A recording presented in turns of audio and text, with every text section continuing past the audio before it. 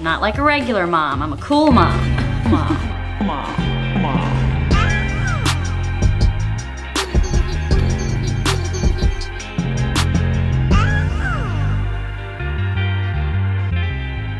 Today's episode is sponsored by Osea Malibu, the original plant-based, results-driven skincare line. Go to oseamalibu.com and use the code COOLMOMS at checkout for $10 off your purchase of $90 or more. The offer is valid through January 31st, 2021, so we are going to get you right for the new year. Now, it's free shipping on U.S. orders of $75 or more, and there's always free samples in every purchase.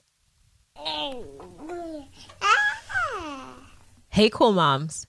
So last episode, I discussed a lot about family and family dynamic and just some of the generational stuff that we all are working through, which still really informs what I've been thinking about recently in motherhood, now that the holiday season is coming up and all of us are really having to be more thoughtful and considerate of how we celebrate holidays, if we celebrate holidays, if these holidays still resonate with the direction in which we want to move our families. So that's what I've been thinking about. And as much as I would like to really eradicate all that which no longer serves me, I'm also realizing that so many things are difficult to avoid, no matter, well, I won't say no matter. And at least in my particular case with the school that I'm sending Sargent to,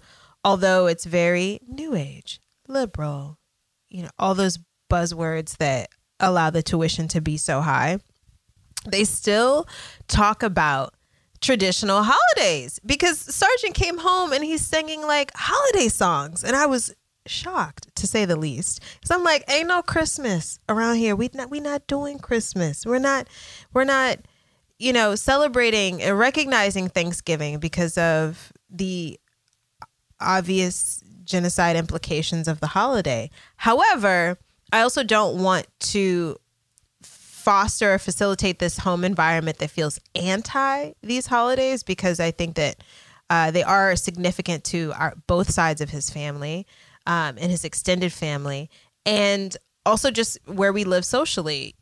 It's just kind of woven into the fabric of American culture and society. Right. But I'm still not interested in buying presents. So now I've kind of found myself in this place where I am figuring out how to establish these new holiday traditions, or just new traditions on how we want to honor the seasons, and making sure that they're coming from a place of gratitude and not consumerism and capitalism, which is my biggest issue I take with a lot of mainstream holidays, not their actual core values and meanings, just for clarity.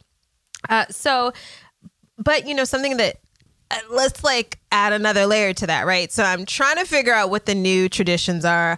I am trying to just carve out how our family looks. But as a solo parent, I think there's still this idea or this space that I want to leave for the partner that I'm manifesting, that I'm hoping to manifest, and wanting to also I wonder what our traditions will be like as a family, and how will these potentially change once I do have a partner or someone in the house. So this is what I've been thinking about. This is what the holidays has kind of unearthed for me. So I'll keep y'all posted on what I decide to do. I will say that we had every intention of having a feast this Sunday with a really great family friend, Antoinette, but I ended up just getting my hair braided instead. So I don't know. It's a work in progress. Now, speaking of partners, it is still cuffing season. We are just really crawling into cuffing season, and it's also still a pandemic. We are still in the panty, so I probably won't have anyone in my panties. However, I have found myself a pen pal, which is giving me all of my tween fantasies come true. I don't know. I don't want to reveal too much because I'm enjoying the newness and like the fun of it all. But I will say that I connected with this person who doesn't live in the States. And I'm really just enjoying how that takes away a layer of expectation on top of the fact that we're also like globally dealing with some fuck shit. So there's no expectation of someone hopping on a flight or anything. It's just about, hey, I think you're cool. Hey, I think you're interesting. Hey, there's a mutual attraction. Let's just chat about things randomly from time to time. So I'm loving it. I'm loving. This is giving me all the life that I really have space for, quite honestly, in terms of a significant other where there's just like a person who thinks you're hot and asks you how you are and sends you cool stuff. So I'm digging it. Baby steps. And aside from that, there's been some good entertainment happening, like good content, good TV. We had the Versus battle with Jeezy and Gucci, which was a huge moment. Yeah. For the culture of a lot of culture, Black culture, hip hop culture, music culture, Southern Atlanta culture, as a person who grew up in North Atlanta, in Gwinnett, in Georgia. I don't know. Nostalgia is such a fucking drug, man. I just was in my living room jumping up and down, getting drunk, and having a party of one. And trying to also get Sargent to be as hype as I was about the battle and all the hits. And also laughing that Jeezy actually had a hit, Call My President Is Black. And it was good. And I still was singing along to it. So whatever, that was great. And then aside from that battle, spoiler alert, this is a spoiler alert. I have been so deep into The Undoing. And after a bunch of people kept recommending it, I finally caved and got this expensive ass HBO subscription. And I'm so happy that I did. Because, you know, Nicole Kidman gives me all of the white woman fantasy that I want out of a drama. Between her and... Thank you. Between Nicole Kidman and Reese Witherspoon, like, I know the show is A1. Oh, and Sarah Paulson, of course. Okay, that's my trifecta of white actresses.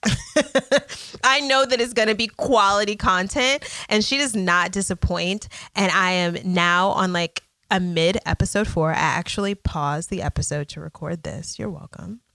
And when I get back, so I'm going to finish episode 4, and I cannot wait. Can we please in the comments talk about The Undoing and the plots and the turns? Because it's also making me question, like, do you stay with your man if he's suspected of murder? Like, what's the line in a relationship? What's the final straw? Because we all think we know what our line is, but that line can get pushed, and I'm seeing that. But I also know there's twists and turns that are happening that I'm not even privy to yet. So yes, please, let's chat about The Undoing in the comments. Up next is Carla Lalli music. Well, I am super excited because I am such a fangirl and in much admiration of our next guest on Cool Moms. Carla Lalli Music is the food editor at Large for Bon Appétit magazine. She is a published cookbook author and working on her second book now, and also, of course, a mother to 2 sons, that one of which is a teenager now. Yeah. Wait, they're 10 and 16? 11 and 16. 11 and 16. Amazing. Yeah. Carla, welcome to Cool Moms. Thanks for having me. So excited to have you. Our inaugural question is always, what is your astrological sign, and does that mean anything to you? We'll kick it off light and kooky. Perfect. I'm a Leo, and it does mean a lot to me, actually. I definitely identify with like the fire sign and sort of those stereotypical things that people say about Leos, like very confident, they've got the fire, and got that like protective, like den mother, you know, loyal lion kind of thing. Totally. A Leo is a great friend and a formidable opponent. So... Thank you. What's your sign? I'm a Scorpio. Oh, so it's my does that mean, sister-in-law. okay, what's she like? What is that like between Well, the she's two? a dragon in the Chinese astrological. Yes, And me too. yeah, really? Yes. So I don't know if this is true for you, but like super sweet and then could kill you. Absolutely. Okay. Yes. Out of the way. So I'm glad you know me well. Right. Yeah, I mean, yes, I would agree wholeheartedly with that. We lead with love. We are loyal to death. But yes, if you cross us, it only takes one time to cross us. I feel like, why be a fool That's twice? right. Yeah. Exactly. Yes. Okay, sweet. So yes, I'm a Scorpio. Love Leos.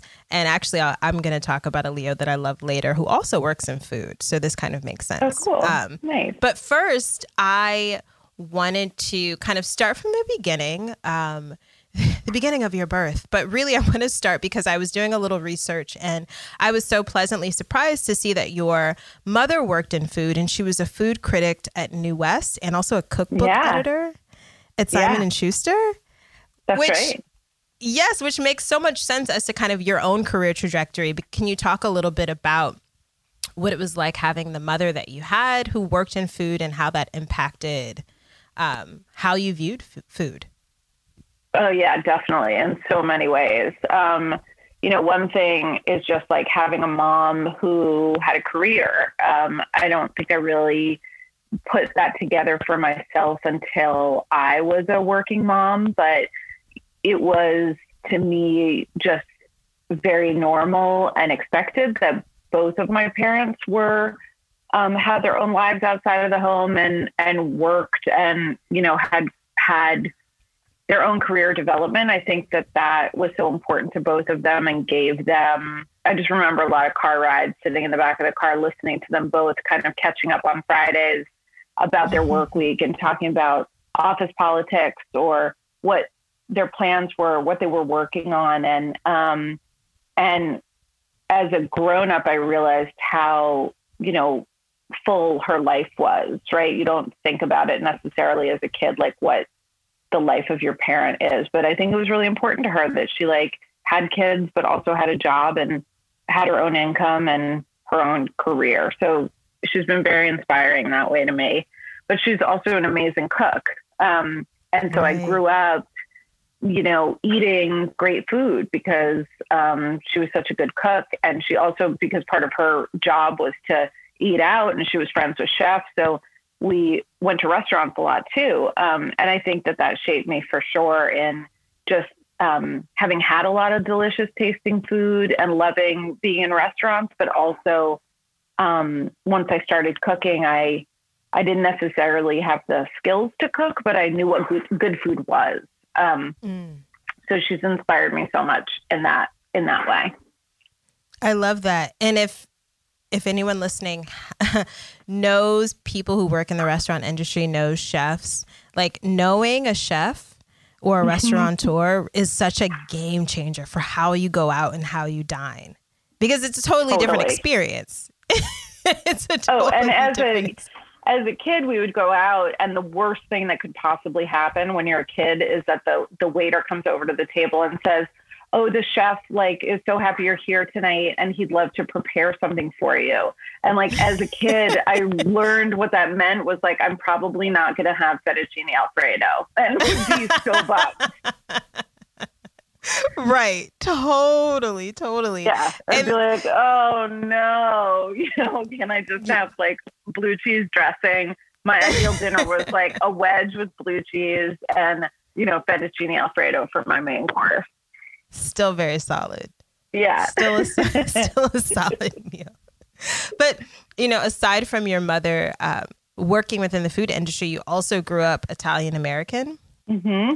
Yeah. And did you grow up in New York? I did. I was born in Los Angeles. And then my parents moved back and forth from New York to Los Angeles, always for work a couple of times before I was 8. And when I was 8 years old, we moved back to New York, for good. But my parents grew up in Jersey. So they were East Coast people. But when they got married, they couldn't wait to get out of New Jersey and kind of like, you get into Manhattan and start their life in the city. But yeah, Italian-American household. And so food and wine, like, it seems stereotypical to say, but for us was very true. Like most holidays, most gatherings, had a food or a meal or a specific dish that would anchor that time together. Totally. I would assume that being Italian American has impacted your sensibilities, obviously around food, but specifically now that you have a little time in retrospect to think, do you think it impacted how you approach motherhood? Oh, that's interesting. No one's ever asked me that question before. I probably in the sense that family was super important. And there is, I think in Italian families, like the role of that matriarch role as being kind of the anchor and a provider and definitely like the person who nourishes. And my mom is very much that person for all of us. And I think my relationship with food and motherhood, I talk about this a little bit in my second book. A lot of my idea of motherhood, I have this image of my mom cooking meals for us that she didn't necessarily eat with us. So there was like the dinner she would make us on, my sister and I, on Saturday, like early, and then she would cook a different meal for her and my dad. So there was this sort of like, if you were sick, there was a certain food that she would bring me. Or if you were, celebrating, there was a certain food that she would make. So there was a lot of like cooking around nourishing and like showing love for other people through these acts that were like very, there's a lot of physical pleasure obviously in eating. So I've definitely equated like emotional support with through food. Yeah, someone cooking for you. And then when I became a mother, like when you're pregnant, you start thinking about what you're putting into your body because that's what you're feeding your child for the first time before that child is even born. Right. So that was sort of like the first time thinking about how I nourished myself was actually nourishing my child. And then through breastfeeding, it was even more like, I literally am the food. Right. I've become the food. Like it doesn't get any more intense than that. Agreed. And I when I became pregnant, I was, I feel like I'm about to tell on myself, but it's okay. I am very cautious and conscious rather of what I put into my body. Sargent, my son, is 2.5. He has a much better diet than I do. Not that I eat poorly, but he's like primarily plant-based, probably similar to, a lot of what you spoke about with your mom cooking different meals really resonated with me because I'll definitely prepare something for Sargent in terms of what I think he needs or, you're going, he started school, so let me make sure I fortify his body with certain things. And then I might end up eating something not so great or just something different sometimes. But when I was pregnant, a funny breastfeeding story, you go through all the cravings. I decided I wanted to eat McDonald's. I ate McDonald's. I breastfed Sargent and his gas was horrific. It was smelled unlike anything he had done before. And I was like, oh, this is the McDonald's. This is awful. Wow. I've got to make better choices. Like maybe not McDonald's while I'm breastfeeding. I'll just take McDonald's backlash, not so much for Sargent. But your career trajectory, I'm really curious about because you went to Brown and you studied, I believe, culture and media, modern culture and media. Modern culture and media, yeah. Yes, which, obviously food is a huge part of culture, but seems like maybe a bit of a departure.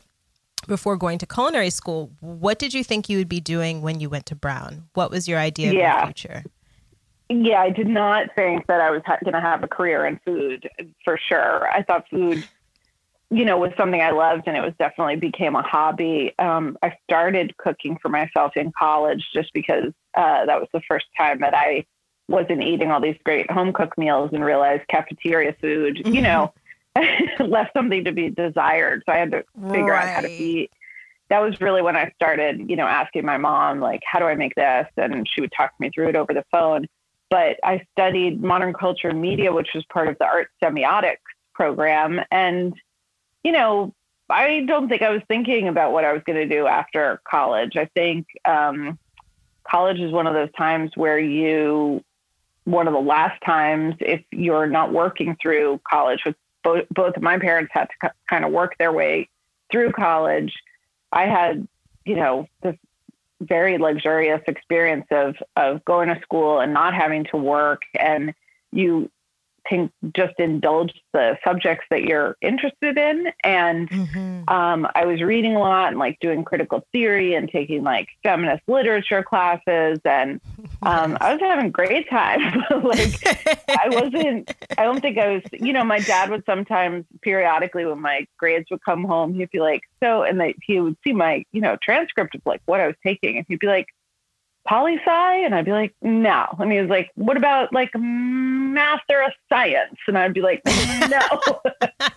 And as long as I got, good grades, like he kind of let me do that. And I worked in book publishing immediately after college. I worked for this small independent press called Grove Press. And I moved to Seattle to work for them. And then I came back to New York. And they were called Bay Press. I worked at Grove Press when I moved back to New York, but I was really bored and realized in my first jobs that this thing that I thought you get a liberal arts degree and then you do something, in books or magazines, and my parents were journalists. But I just was really bored by it and I didn't feel any inspiration really from it. And that's when I went to culinary school and realized that the thing that I was interested in could also be the thing that I earn money doing. But it's ironic now. You started talking about, my mom being a cookbook writer and an editor and working in food, which is so parallel to where my career ended up. But at the beginning, when I became a line cook, I was like, oh, I'm doing something so different. I'm really, You thought you were very original. Right. Yeah, totally. I am not my mother. I'm hardcore, working in restaurants. My mom wrote about food, but I'm a hardcore line cook. Yeah. And then 10 years later, I was like, oh, yeah, I turned into my mom. Okay. As all good. Probably 90% of us do. No matter how unique we think we are.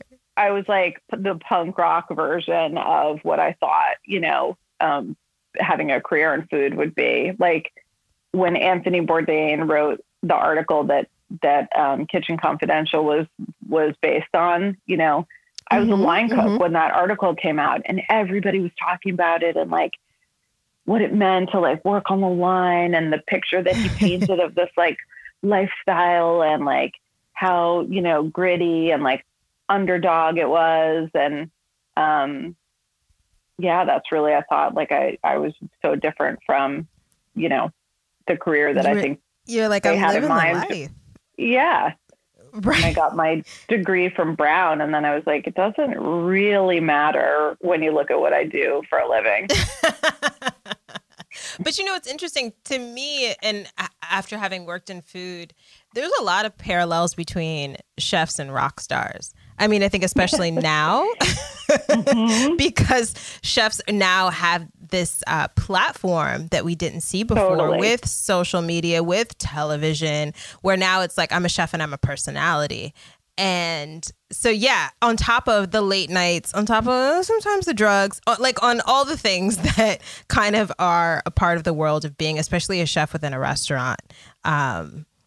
Yeah, chefs are kind of like rock stars. And it makes Absolutely. Right? It makes me think about when I worked as like an executive assistant / sous chef to Chef Lauren Vanderpool, who was on Cool Moms. I always bring her up because she's hilarious. She's also a Leo. This is the Leo chef. Okay. And she's a vegan chef. She's a plant-based chef, but she is a star in her own right by every sense of the word. But I'm thinking about a time when I was working for her, and I remember she told me I think I was supposed to be making candied pecan, some sort of candied nut, and they were going to go in these little bags. It was for an event. She showed me how to do it, and she's like, okay, I got to go run these errands. I'll be back. Do all of them. And I'm like, cool. So I'm making them in my little like shitty DC apartment. I'm probably like 20, 21. And she comes back and she's like, Elise, everything is wrong. This is not a candy nut. Like I didn't melt the sugar. It was gritty and grainy. And she was just, yeah. And she was... We'll say she was disappointed, to put it nicely. She was pretty disappointed. And then nuts are expensive. And like, of course, the event was that day. So sure. Right. Of course. So I think a lot about that time and like really dropping the ball, amongst a few other times I dropped the ball when working with her. And so I would love to know about a time where like the stakes were kind of high and you dropped the ball in the kitchen. Ooh, I mean... There's one night of being a line cook that it haunts me. And it was just, I think it was a Saturday, right? So Saturdays were especially like usually the busiest night of the week. This was when I worked at Union Pacific. And on Friday, I left at the end of my shift on Friday thinking I was so set up for Saturday, like that I was so ahead on my prep that I had like extra of everything I needed and that I didn't have to come in as early as I usually would on Saturday to like do all of my mise en place. And I don't know why I was so confident. I was just like, I'm bold. Like, you know, with like the shift ended and you look into your low boy refrigerator and kind of count all your quarts and stuff. And I just remember looking in there and being like, I am so set up. Like I have never been so set up. And so instead of coming in at 11 a.m. the next day, I like rolled in at 1 p.m. But I was like, I'm good. Like I just have to like unpack my stuff, put them into my cooler and like set up my station.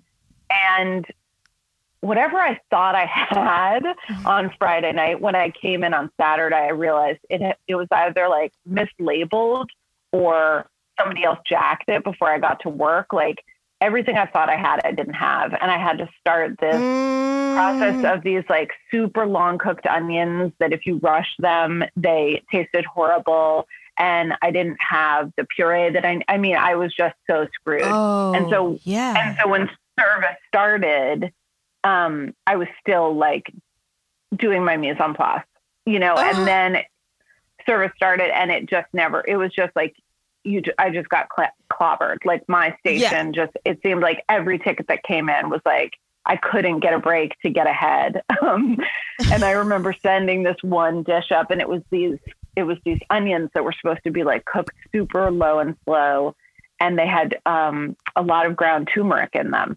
Which, you know, looking back when like turmeric became like a trendy ingredient, I was like, I couldn't eat turmeric for years and years because of this night. And I sent up this dish that had the turmeric onions and they were like half raw and they hadn't been cooked out with the turmeric for long enough. And the chef, and he was a really good sous chef. So he would always taste everything that came up before it went out to the diner. And I saw him taste my food and he turned around and looked right in my eyes and said, that is the most disgusting thing I've ever tasted. And I was just like, oh shit.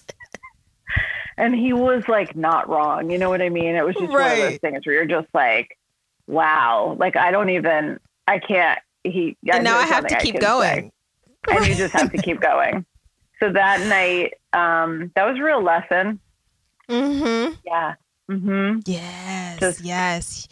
Huge You need lessons. to be prepared. Better early and have some downtime than rolling in late and having the worst day of your life. Yeah. Well, that was the ego that got you messed up. Your ego was like, oh, you're good. Totally. You did. And like probably now, ever since then, I'm like, even if I think I'm good, I'm like, no, I'm not good. Like every video I do, I'm like, I don't know what I'm doing. Every time I sit down to write something, I'm like, this is a joke. I don't even know why, how I'm going to pull this off. But I love this because I feel like I'm seeing so many dots connect. Just now thinking about your first cookbook, which is Where Cooking Begins, uncomplicated recipes to make you a great cook. And you have this very kind of like laid back style that feels really welcoming and doesn't make you feel intimidated to cook. I think it's like such a super strength of yours watching you cook. And you're like, okay, I know she just made this. I don't know. We can do it. I can do this. I can do this. Can you talk about what the process looks like? Because we know cooking in a kitchen can be stressful. Cooking on a line can be stressful. Cooking in front of a camera is a totally different beast. I'm particularly interested in, what does it look like? What does your space look like when you're cooking to do recipe testing, or you're just like cooking to try things out? There's no camera. There's no one timing you. Are you cooking with music? Can you kind of like set the scene, kind of like an artist in their studio? Totally. Yeah. It's such a different process depending on what I'm cooking for.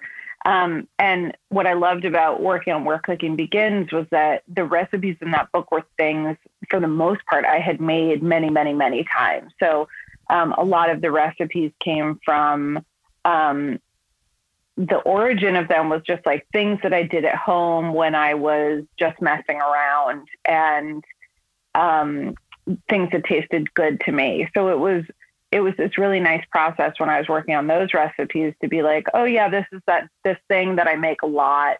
And now that I'm working on the book, I have to make it again and kind of measure how many bunches of Swiss chard I use, or, kind of get, have a timer with me so that I can add those things to the recipe. But it was really nice to do things that I had done before, and I could just pay attention to what was happening in the pan while I was cooking it, because I knew where I was going, The second book is 100 new recipes, and I did not have like 100 extra recipes. Was that your idea? I think the publisher originally asked for 125, and in my contract, I was like 100. There's no way I can do 125. 125 is a lot. The people who do 125, I'm like, wow. But even to do 100, the process, I was really kind of starting from scratch. And I spent a long time at the beginning of that book process working on my table of contents and really working on how I was going to organize the book, and then working on ideas of dishes that I wanted to belong in each of the chapters. And a lot of it was stuff I've never made before. So when I started cooking for this book, these recipes I made once, twice, 3 times, to really get it to what I thought the image I had in my brain from the beginning. Or there were some things that I made and I was like, yeah, I'm not into that at all. And abandoned some dishes, and then some dishes I just really, really changed. But I like a podcast. Podcast or a playlist. I play, I don't know, I bounce around a lot. Like right now I'm into these Fatboy Slim playlists where I what? Fatboy Slim, like I Want to Praise You. That was Fatboy Slim, right? Yeah. Or was that Moby? He has a show that he DJs on Apple Music. I don't know. They're 2 hours long. Nice. They're good for the gym. Like anything that works at the gym for me also kind of works in the kitchen. So another playlist on Apple Music that I really play a lot. My kids are like, can we please all listen to this again? There's a hip hop R&B playlist that's from 1997, and it just brings back so many memories. And also it's like, you can't believe 1997 was like, it's like every song is like, this was 1997. So I listen to that. And then I listen to podcasts that kind of veer between, comedy and like, like hardcore, like politics, like Really? Rachel Maddow I listen to Rachel Maddow or like Slate Political Gabfest, or I want to listen to stand-up comedy. Yes. Okay. I mean, those are very opposite ends of the spectrum between politics and comedy, but maybe there's also an intersection. Like we also could laugh to keep from crying. So exactly. Like, yes, being informed and then like needing the relief and the release from that information. Yes. Yes. Yes. Osea puts your health and the health of our planet first with potent skincare and body care solutions that are pure, safe, and effective. Their skin-nourishing products are made entirely of plant-derived ingredients, are non-toxic, and a great choice for moms-to-be. You know, so much of we were speaking a little earlier before we started recording, and I was talking about how I tap out or tap in.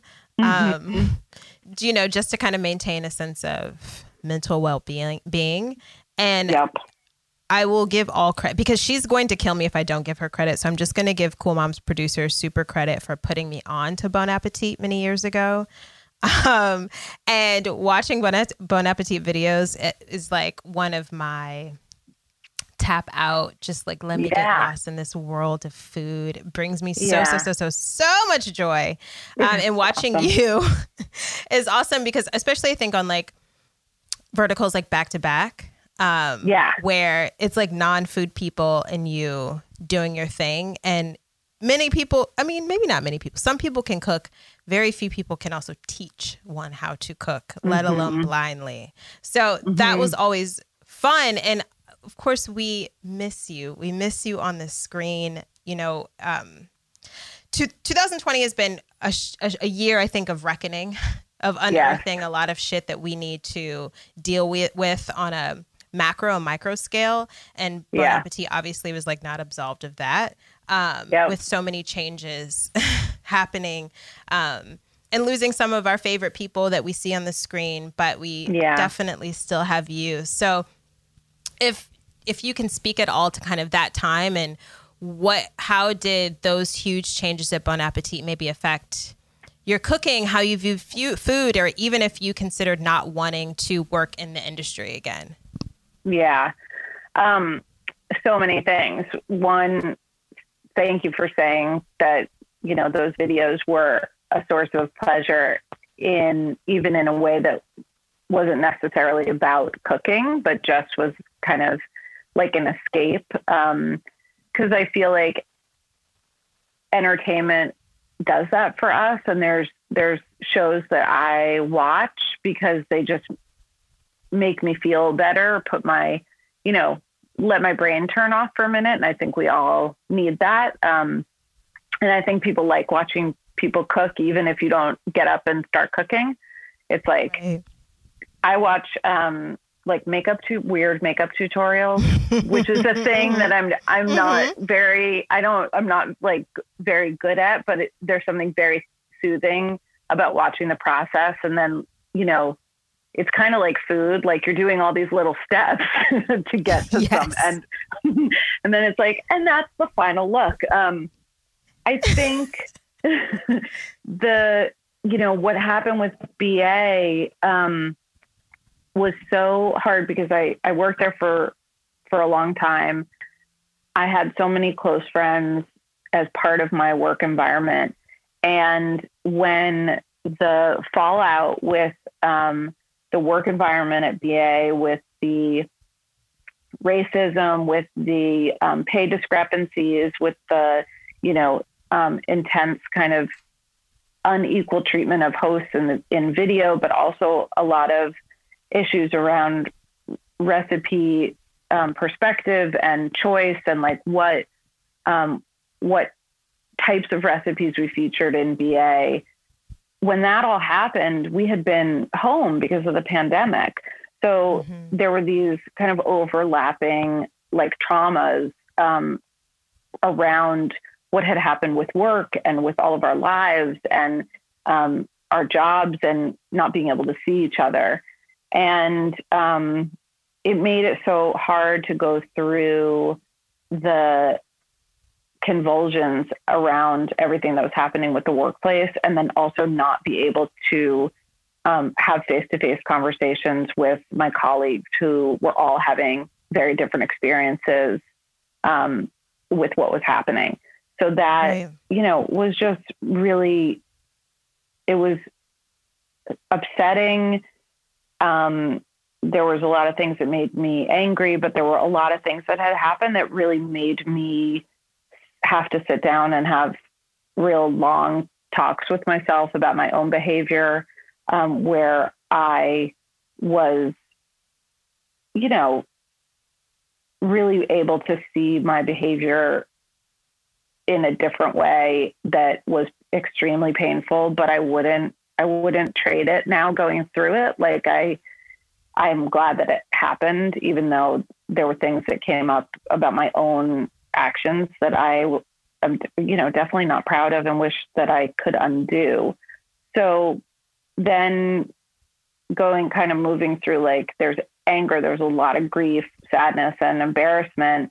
And then kind of moving into like some of the important stuff, which is I now know about a lot of mistakes I made, and you can't undo them. But it's important to like not make the same mistakes again. And that, sort of took me to what was ultimately like the easiest decision. And all of it was about not being able to go back to video at the end, in the way that the company, I think, wanted to resolve everything. And some people were happy with the way it was resolved and able to move forward, but it didn't all line up for me.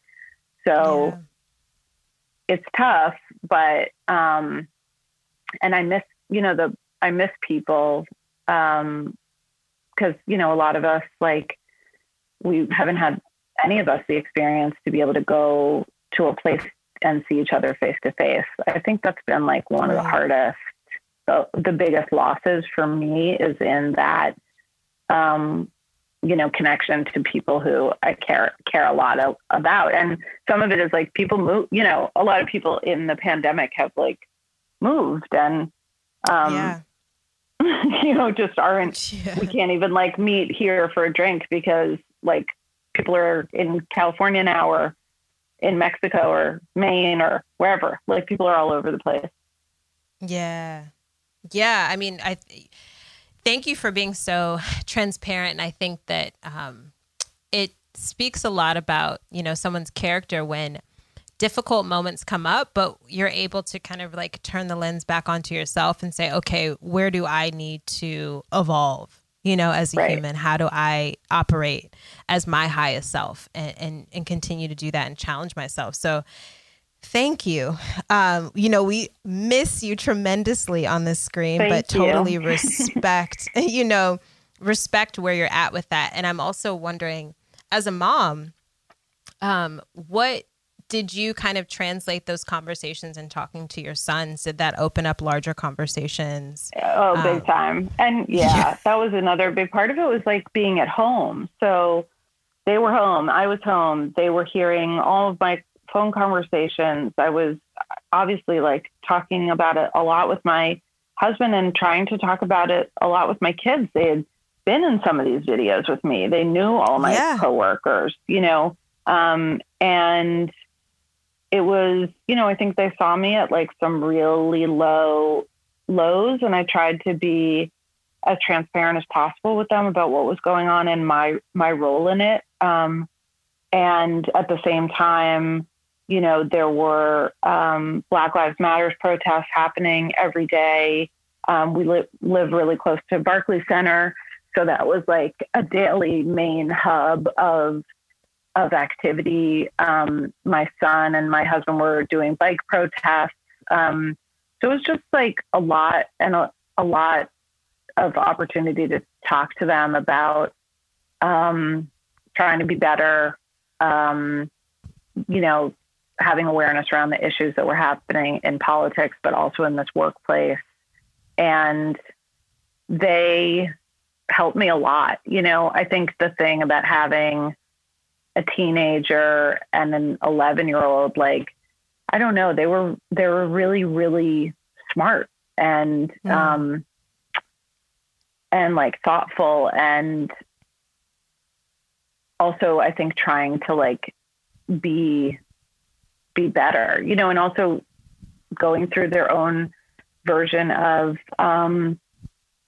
looking at their own school and like pointing out problems that they see there with the administration or with the student mix or the pressure that you get as a teenager to the right thing on social media. We talked about that a lot with my older son, where his friends are kind of like, how come you haven't posted about this, or this? Like, you have to like, yes, you have to, you have to say something. And then he would be like, I'm a white guy. Like what like also part of it is like me not speaking, and he's sensitive enough to be like, actually, shouldn't I just shut up?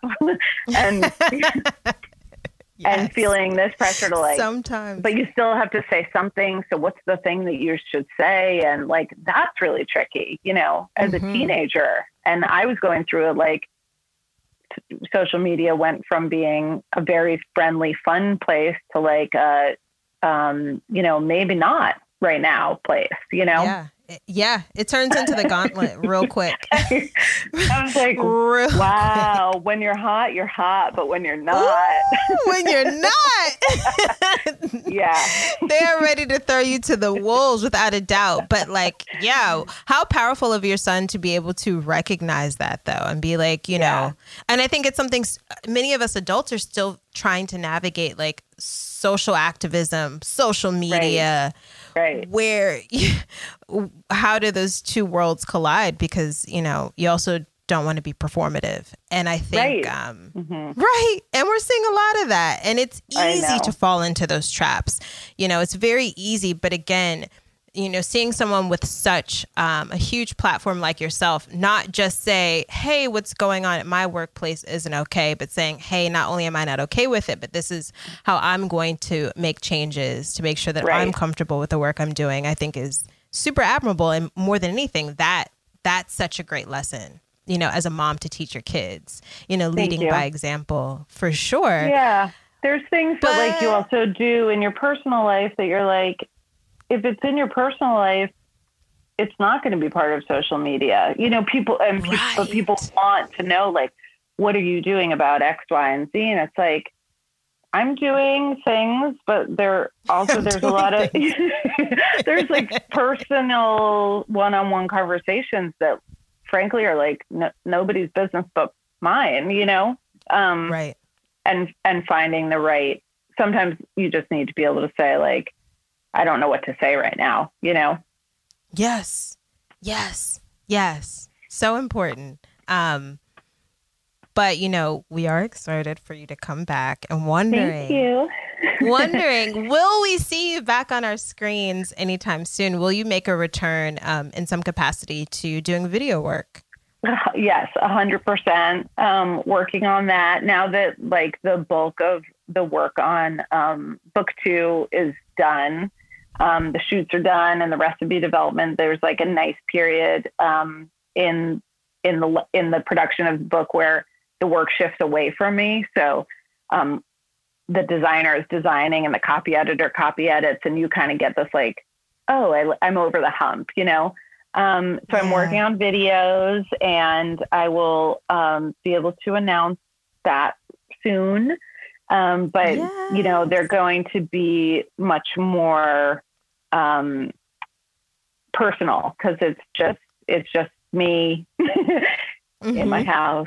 I'm not, I'm not rushing back to like be part of a different big brand right now, and just taking this time to experiment a little bit and like to do things with video that maybe were ideas that I thought were really great ideas, but the people who are in charge of the ideas didn't see it the same way. So, right. you know, having a little bit of time and experimentation to be like, no, I actually do think that's a really fun idea. And like, if I can just figure out how to do it, then I can just do it on my own. So yes, I'm going to be autonomy. Yeah.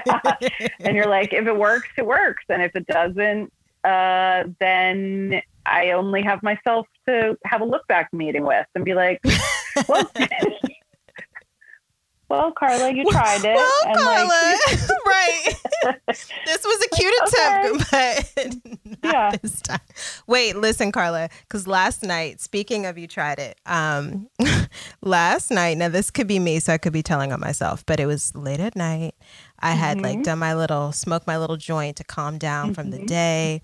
I'm looking at your Insta story, and you had like a montage of videos where you spelled the word hiccups. Yeah. And then you pan to a cat. And I was like, what is going on, Carla? What is this me? Is it me? That's so funny. What was I mean, I will say it was odd, but I felt also connected to you in some sort of personal way. It's funny. It's like some of those things you're like, the people who think this is funny are going to think it's funny. And then the other people, it's just like, unfollow. I'm sorry. It's okay. Like, it doesn't work for you. Yeah, I think while you were having your little joint, I was like, you know, Sundays might as well be Thursdays, might as well be Fridays. Right. So I had an outdoor like at 4:00, but it was pitch black because now it's daylight savings. I'd had a cocktail and then I had a glass of wine with a friend, and then I came home and had like a couple more glasses with dinner, and then I got the hiccups. Yes. Which, if you're just tipsy enough, think is like amusing. So totally. I was amused. Yeah. I wasn't quite tipsy in that way, but I was super amused. So thank you. Just wanted a little backstory. See if that's something we can anticipate more of in your experimental video content. A little, you know, unfiltered. Yes. Yeah. Whenever you post a video like that, you'll get a ton of DMs with hiccup remedies. There's so everybody many. wants to fix things. Yeah.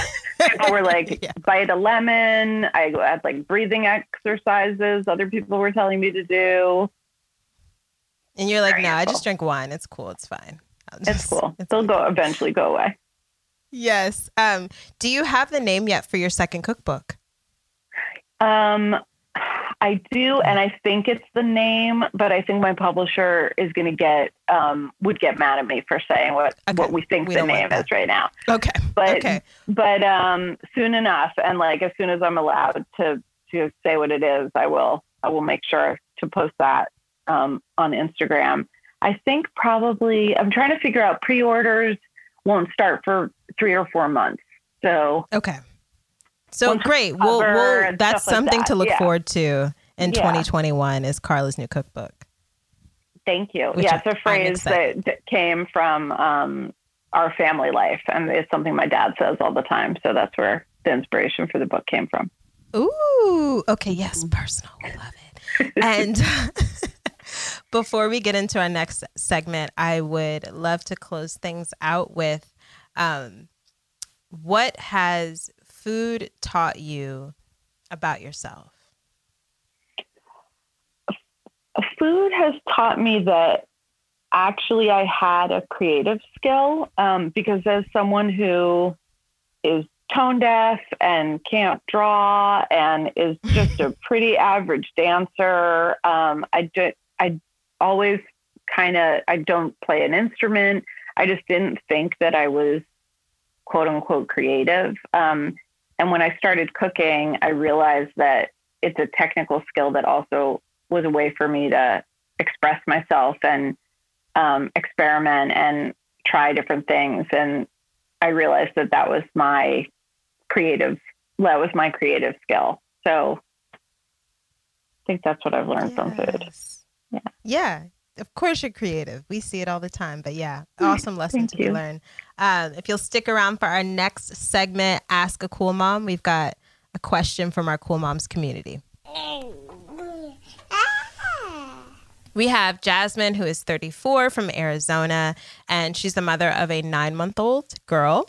And she writes, my question is, during this time and with holidays coming up, would it even be wise to travel with my now 10-month-old? I'm really having family withdrawal. I don't want to be reckless, and I would like to take every safety measure, but I'm also like going insane. Such a good question. Right. I'm sure a lot of people feel this.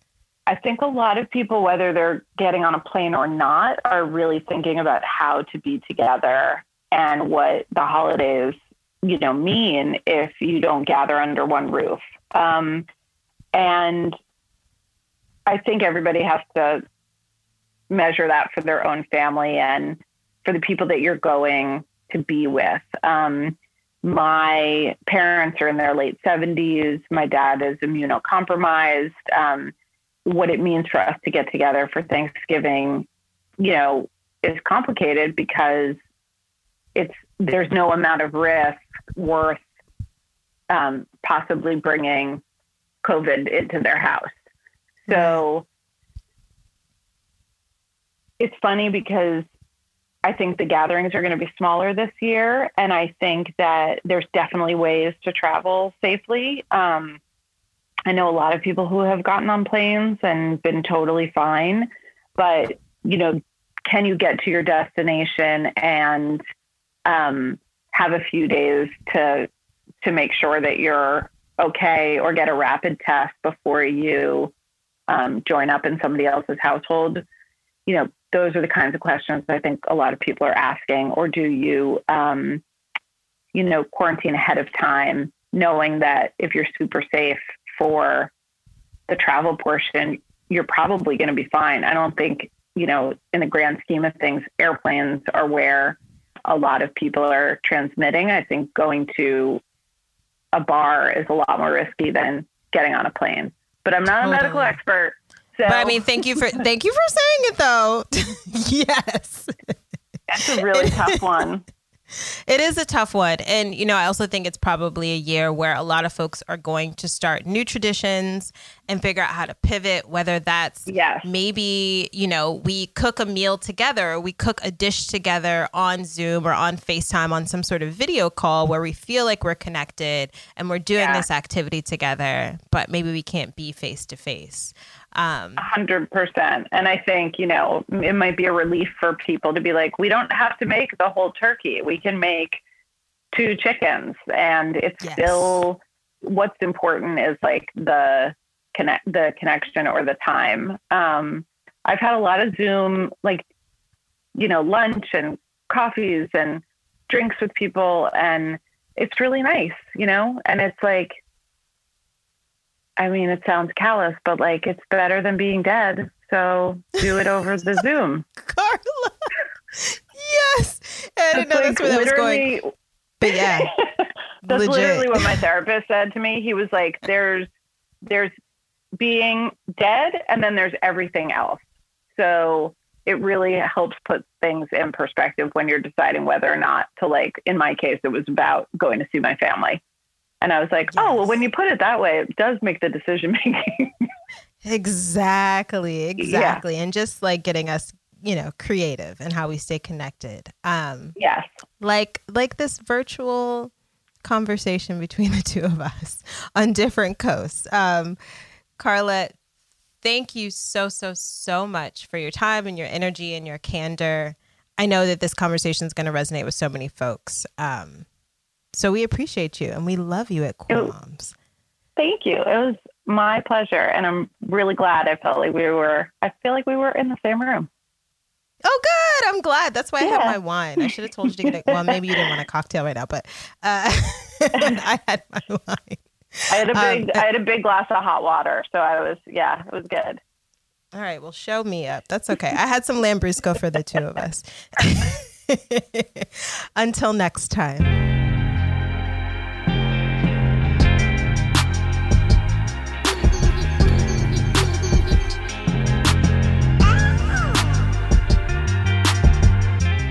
like a regular mom. I'm a cool mom.